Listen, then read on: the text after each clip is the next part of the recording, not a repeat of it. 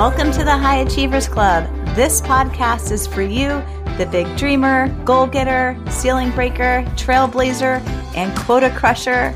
You're in the right place if you want unstoppable success without sacrificing yourself and your sanity in the process. I'm your host, Becca Powers, best-selling author of Harness Your Inner CEO. And here at the High Achievers Club, you will get the tools you need to have a professional and personal life that thrives beyond your wildest dreams.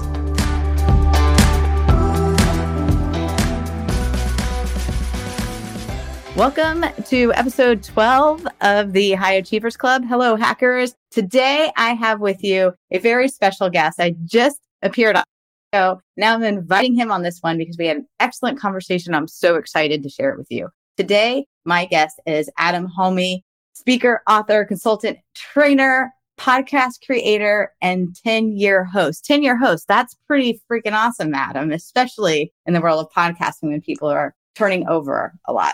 One thing that I really like about Adam is he's a founder and executive director of the Reach System, and he works with entrepreneurs and business creators to launch their business building podcast as their key networking, client attraction, and celebrity expert branding tool. So high achievers out there, if you have podcasts in mind, get in touch with Adam after this because he can help you leverage that to increase your business. So with that, Adam, tell the listeners a little bit about yourself on something I may not have hit.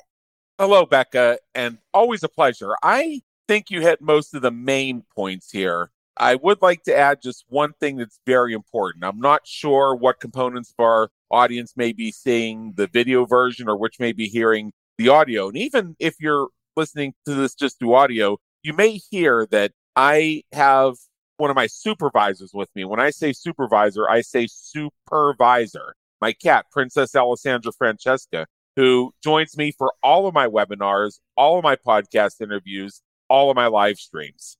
It's great to have that feline supervision, although I will tell you that bring your cat to work day is usually a disaster. Alessandra gossips the whole time, and her non-sister, Princess Stella, will go into the break room and she'll disappear while the coffee is still percolating and won't show up again till quitting time. Oh my gosh, that's so funny. I love that. Yeah, you know what I did that was hilarious one time is on my social media as an entrepreneur. Every day for like a month, I posted, "Today at the office, bring your cat to work day." It took 27 days before somebody pointed out the obvious. That's so funny. You can't see behind me, but I have a couch full of dogs. I've got three behind me, which is I bring my dogs to work too. Well, let's get into today's topic. I'm so excited to discuss this. So I've been on a burnout spree for the last few episodes. And on episode 11, what I started talking about is what I have referred to as stage 3 of burnout, where after experiencing feelings of being undervalued, underappreciated, and underrecognized, a person then tries to show that they are all those things. And then they overwork and overstress and overwhelm. And then when no one really seems to notice or care, and stage 3 is when someone really starts questioning their belonging. Do I belong in this organization? Yeah.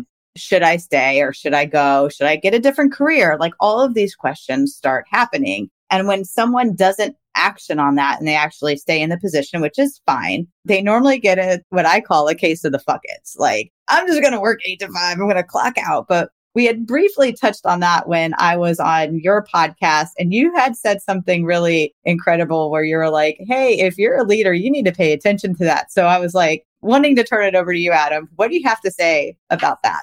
Well, I can tell you a bit about my own experience. Before I became an entrepreneur in 2005, I worked for 3 different companies. The first one was a short-term gig that I took right out of college so that I would have something to pay my bills while I actually conducted a job search. And really, just candidly, they were nice people and it wasn't a bad environment. But the turnover rate, I think, was something like 132%. I don't know. I'm probably exaggerating only slightly. It was hard to give a fuck, candidly. It was rote work and they really didn't expect you to last the whole year. Nothing personal. It's just it was such an entry-level job. Within a year, you were either going to move up or you were going to move out. That's just the way it was. And I wasn't planning on staying very long, so it was fine by me. The second, I worked for a temporary staffing firm as a recruiter for 8 months and 16 days, but who's counting? The environment there, and I don't care who's listening, was so horrible that I celebrate the day that they asked me to resign for no valid reason as my second birthday, April 27th. In fact, I wrote about this in my contribution to the anthology Journeys to Success, the Millennial Edition, which is part of the Journeys to Success series created by the late Paul Cunningham. That is number two. Number three is I worked for 4.5 years for a company, and overall, it was a pretty good experience. The work in some cases was interesting. This is the job I first acquired as a result of taking advantage of internal openings while I was working a temp position. And what was really cool about it is it was a full-time job I could hold down while I was pursuing my MBA. It was right across the street from the university, walking distance. That's cool. And the work that I was doing actually related to my MBA concentration. I mean, you couldn't ask for anything more than that. It was great. And for the first couple years, it was awesome. It was a young, energetic, revolutionary company, all hands on deck, all ideas considered. And I thrived in that overall. My one challenge that I recognized later on as a result of self-exploration and self-development was I had a tendency to be very critical of myself. So even the slightest bit of feedback could put me into a cataclysm. I had experiences through my development growing up, educationally and interpersonally, where if I did something perfect, that in itself was a problem because, I'm just Mr. Perfect. Or if I actually had an answer for something, you have an answer for everything, don't you? And I think a lot of folks deal with that. And one of the things I believe to this day is underestimated is the impact that our experiences, our formative experiences can have on what happens in our jobs. And I love that. Those things can come up as patterns and they can inhibit our progress and our ability to contribute to the organization. I acknowledge retrospectively there was a bit of that. But here's what started happening in my time there. The company became less revolutionary and more corporate and more role-bound. After I completed my MBA, I got diagonally promoted, which means upward into a different department. It was right around this time that I decided that rather than pursue the career path using my MBA, I was going to use the degree as one of my tickets to create an entrepreneurial venture. I got involved in some side hustles, some side gigs, and I formed a limited liability company around that. And I was building that into a full-time organization. Now, for 2 years, I kind of seesawed between, am I going to continue the corporate hustle or am I going to grow this business and do my own thing? It went back and forth and back and forth and back and forth. For 2 years, I sat there because I didn't know what I didn't know. I didn't know what questions to ask. And I didn't know that the questions were there to be pursued. Well, one day in November 2004, due to some complete misunderstanding and just one of those things that can happen at any time, I found out what a fucking obtuse moron my boss's boss really was. People had tried to warn me she wasn't as nice as she portrayed herself as, but I found out this day she was actually worse than Warden Norton in Shawshank Redemption in terms of being obtuse. I mean, it was unreal. So at that point, my decision was made. I was getting out of there, but I was still there for about 9 months because the time I didn't have the body of knowledge to understand it. I had several ways I could have jumped full-time into my entrepreneurial venture pretty much then and there. But my experiences, my education didn't really give me the background to formulate a plan that quickly. I was expecting a very high dollar amount before I'd even take the chance, et cetera, et cetera, et cetera. So let me go over a few things. Sure. Number one, you heard me use a phrase like fucking obtuse moron. For the leaders listening, be aware that you will probably never find out directly that you're being called names like that. And if that exists in your organization, that's a major problem. And I empathize because I empathize with you as the leader, actually, and with your employee as well. But I empathize with you simply because you yourself, through no fault of your own, may be caught in some sort of pattern yourself. And these are areas that Becca works on, and you can speak with her about that. She can be a great resource for you. Second thing is that due to the concerns that people may have about, well, I don't want my next employer to think I'm a malcontent. They may keep that sort of under wraps, but the fact that they're murmuring it and other people are hearing it is chiseling away at the effectiveness of the organization. Mm-hmm. And the third thing I'm going to mention is I'm telling you a story about something that happened 20 years ago, and I'm still saying it. It stays with us. It stays with us. And I don't really burn up over it anymore, but it's a great story. As podcasters, Becca, you and I, one of the powers that we have is we are the voice of our listeners. We say things and have the opportunity to tell stories that others may not be able to share themselves, even though their experiences have been similar. They can then stand beside us and say, oh, yeah, you get it. Oh, I had something like that happen to me too.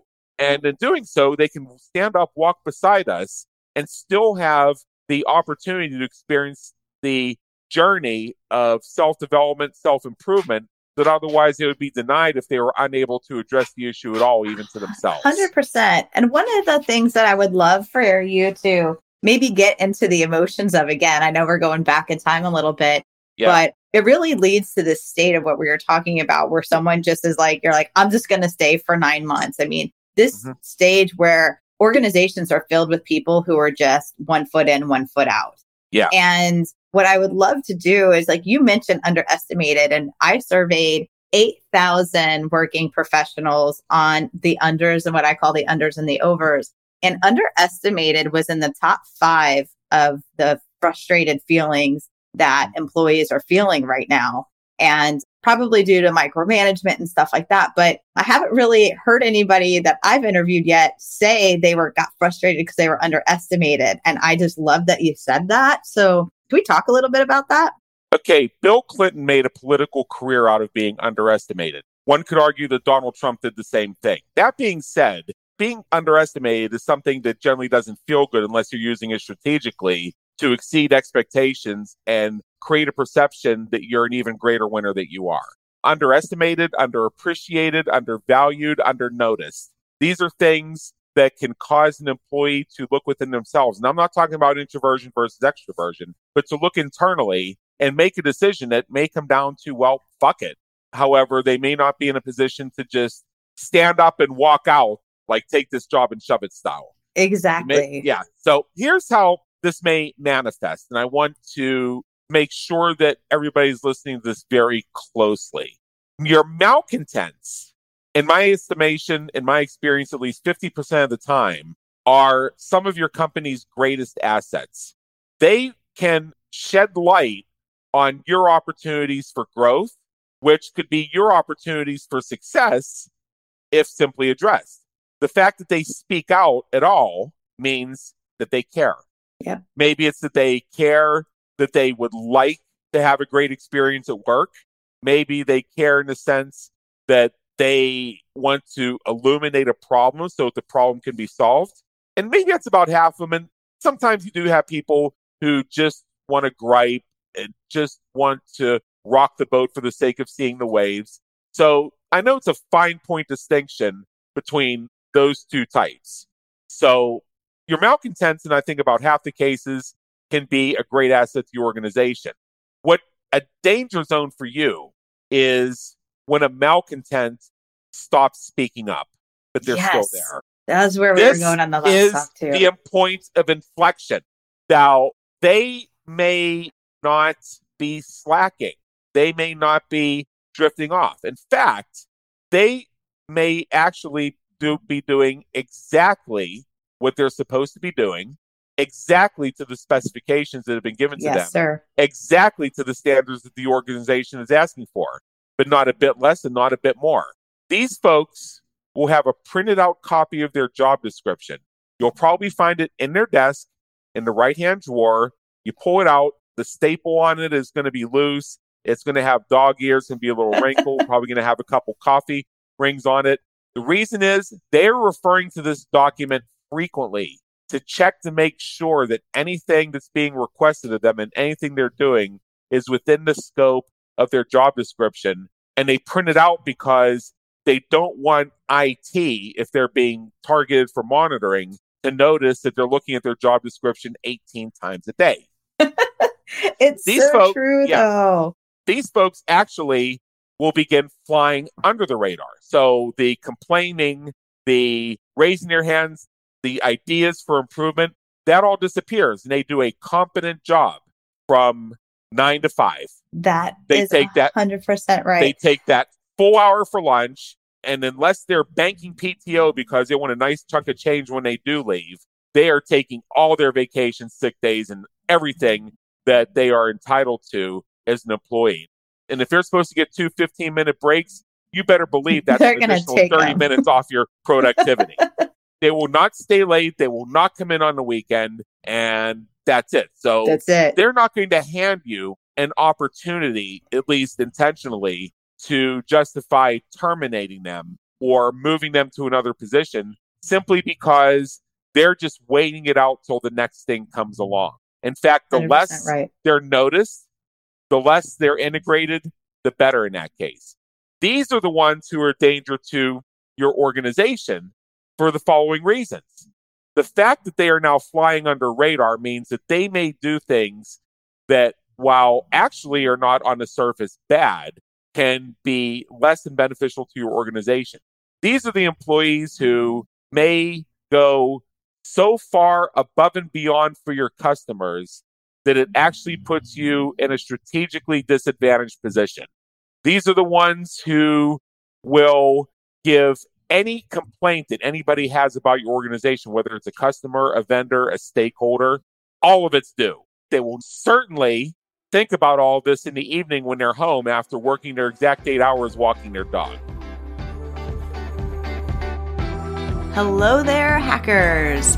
Pausing the podcast for a moment because you know I'm all about breaking up those burnout cycles and getting you to your peak potential. So I want to offer an opportunity for you to self-assess whether you're in burnout or not. So if you go to beccapowers.com/burnout, there's a free assessment for you there. All right, let's get back to the show. That is exactly right. You know, when I reflect back on my years of sales leadership, and I always had like a saying, I'm like, if they're complaining, they're selling because they're engaged, they're passionate, something's going on. And the moment someone goes silent, and like you said, they're doing their job just well enough that they're not ending up on a spreadsheet somewhere, they're just flying under the radar. That's when you got to be concerned because something's going on. Yeah, the best part is they're not just doing the bare minimum. In some cases, they're doing a highly competent, very good job. That's the best part. That's why it's so hard to tell. Yeah. So you may think, oh, well, and this is part of the danger zone. You may say, oh, well, they were a malcontent. They're always complaining. They're always running their mouth and causing disruption. And now they're quiet and they're more focused on their work and their work is actually improved. Well, maybe according to certain measurement standards, their work has, quote unquote, improved. That's only simply because they've given up trying to really make anything better. They're here to do their job and go home. Exactly. I love that you double clicked into that because it's so important to feel that like texture of what's really happening underneath the covers. One more question, because I know we keep these episodes short here on the hack, but for someone who's listening who, as the individual, as the high achiever themselves, might be feeling underestimated, what did you do to change your state, or what tips would you have for them? Well, I'm going through a situation right now with my housing, actually, where I feel very strongly that I'm getting ripped off by my landlord. I don't care if they're listening. I've said this to them directly. And they had an issue with the fact that I would bring up my complaints every single day. And for about the past month, I haven't really said a word. What do you think is happening? You are burnt out on that place and you are considering, should I stay or should I go? Where do you think my energy is going? Not to them.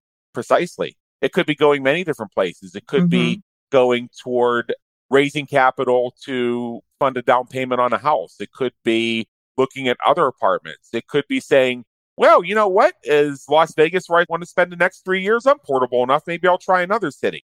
There could be a lot of things going on here right now. But the fact that I'm not putting any energy into trying to improve my situation in and of itself, but I'm looking to improve my situation by making some sort of change to it, that's where you lose somebody. When I was complaining every day about how things are around here, that was me saying, look, I like it here. I want to stay here forever. I just want to feel like that this is fair, and I want to feel like that I'm appreciated and that I'm getting everything that I was promised. That was me caring. That was me wanting to be part of this. But when I drifted off, what happened? And this is the same with interpersonal relationships that people go through.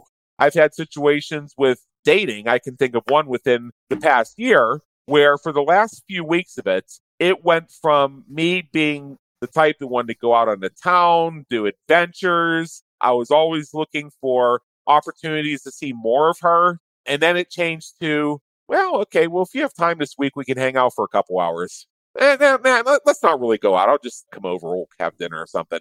It took her about a month to notice what was happening. She got it, but all the same. And it does happen in the stages like that. Yeah. So look at these correlations. How people deal with their job situations, how people deal with their housing situations, how people deal with their romantic situations. It can also be the same with platonic friends. If you go from hanging out with somebody all the time, always chatting with them, always texting with them to, yeah, well, I'll see you when I see you.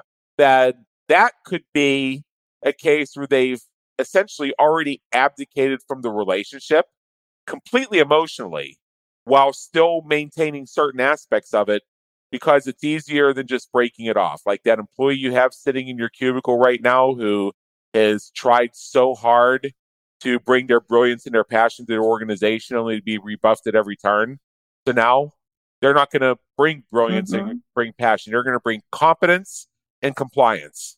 Because their brilliance and passions, and this is where I want to end this, where I have to say anyway, and I know, Becky, you'll take it from here, because when you change from brilliance and passion to competence and compliance, that doesn't mean your employee doesn't have brilliance and passion. That doesn't mean your tenant doesn't have brilliance and passion. That doesn't mean your boyfriend, girlfriend, significant other, life partner, husband, wife doesn't have brilliance and passion. They have it. They're just not giving it to you anymore. Ooh, mic drop, Adam. Mic drop. I'm going to close it up there because that was just so perfect. Adam, please tell our guests how they can follow you and get in touch with you. All right. So I'm the only person with my name you'll find on Facebook or LinkedIn. To look me up by those names, those are the only two networks in which I participate. If you find anything else with my name on it, disregard it. Facebook and LinkedIn are the two main things. For this audience, I actually have two things for you to consider. You may benefit from checking out my book, which is called Groundhog Day is an Event, Not a Business Strategy, which is essentially a primer for how to achieve maximum results in your organization through minimalism, essentialism, and adjusting your language. As leaders, as CEOs, as directors, managers, stakeholders, board members, as employees, you can find so much in this book that may help you move the needle just a little bit. And perhaps even help you find a way to re-spark that flame if it's gone out lately, no matter what position you're in. And I have another thing for you that you may also want to consider. I know this is a little bit of a new thing, and I know that a lot of your listeners may not necessarily be thinking to themselves right now, I want to launch a podcast. However, what we are seeing, if this is a corporate audience, is more and more these days, as I like to say, your published book is your resume and your podcast is your cover letter.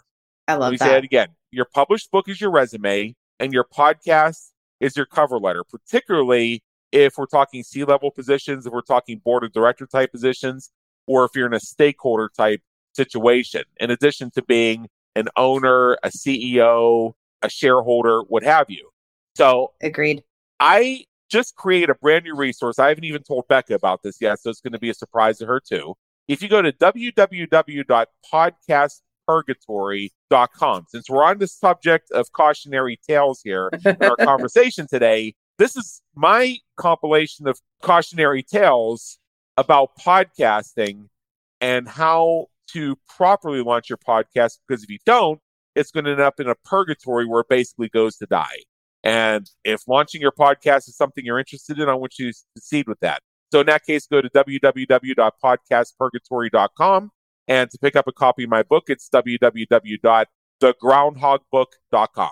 That is awesome. Adam, thank you so much for joining the hack today. I definitely enjoyed the conversation and all the wisdom and storytelling. It was fantastic. Yeah, and I know I just extended 2 invitations to your audience, and I know they say only extend 1, but you know what? We're going to hack this, and we're going to... Hey, we're high achievers here. More's good. We're going to deliver where they find themselves needing support right now. And tell your friends. Yeah, exactly. Tell your friends. It's good. Thank you again, Adam. It was great. You bet.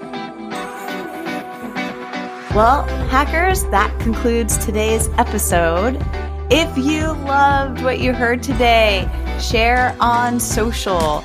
Follow me on LinkedIn, Instagram, and Facebook, all at the same handle, at BeccaPowers1313. Share this episode, tag me in it, and if you really, really love the episode, please rate and review it too. It's the best way to show a podcast host some love. Like Dr. Dre and Snoop Dogg said, till the next episode. See you then.